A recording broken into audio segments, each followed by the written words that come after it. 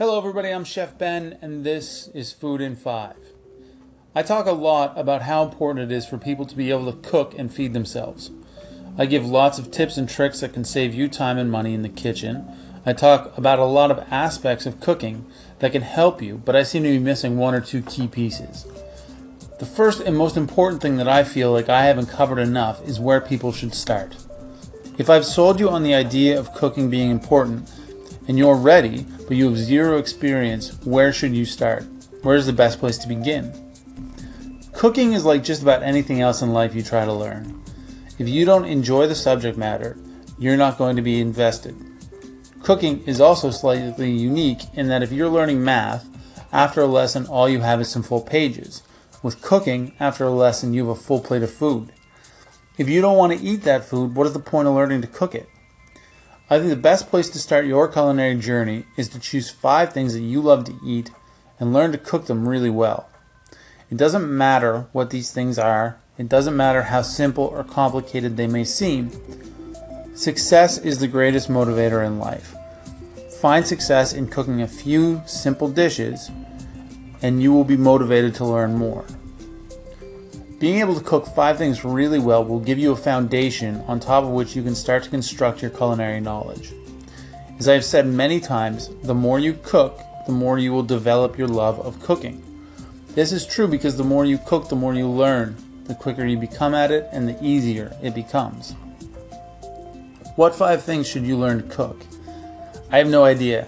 This really is up to you. Your list looks a lot different than my list, and a lot different than your best friend's.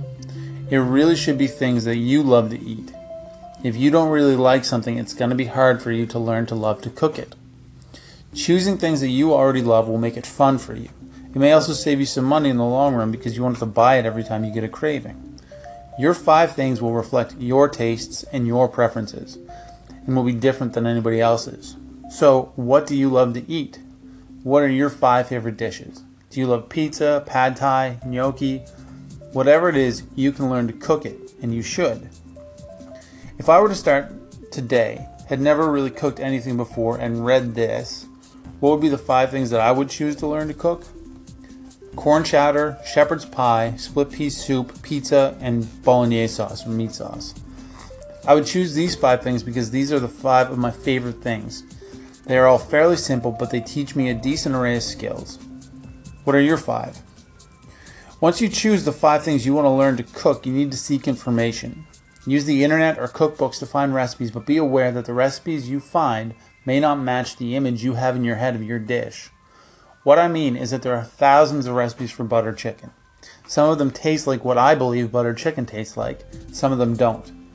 When I follow one of these recipes that doesn't match what I want it to, it can lead to the perception of failure. Really though, you've just learned that this recipe is not the one that you want and you can move on to the next. Eventually, you can read recipes and figure out if it will match what you want or not.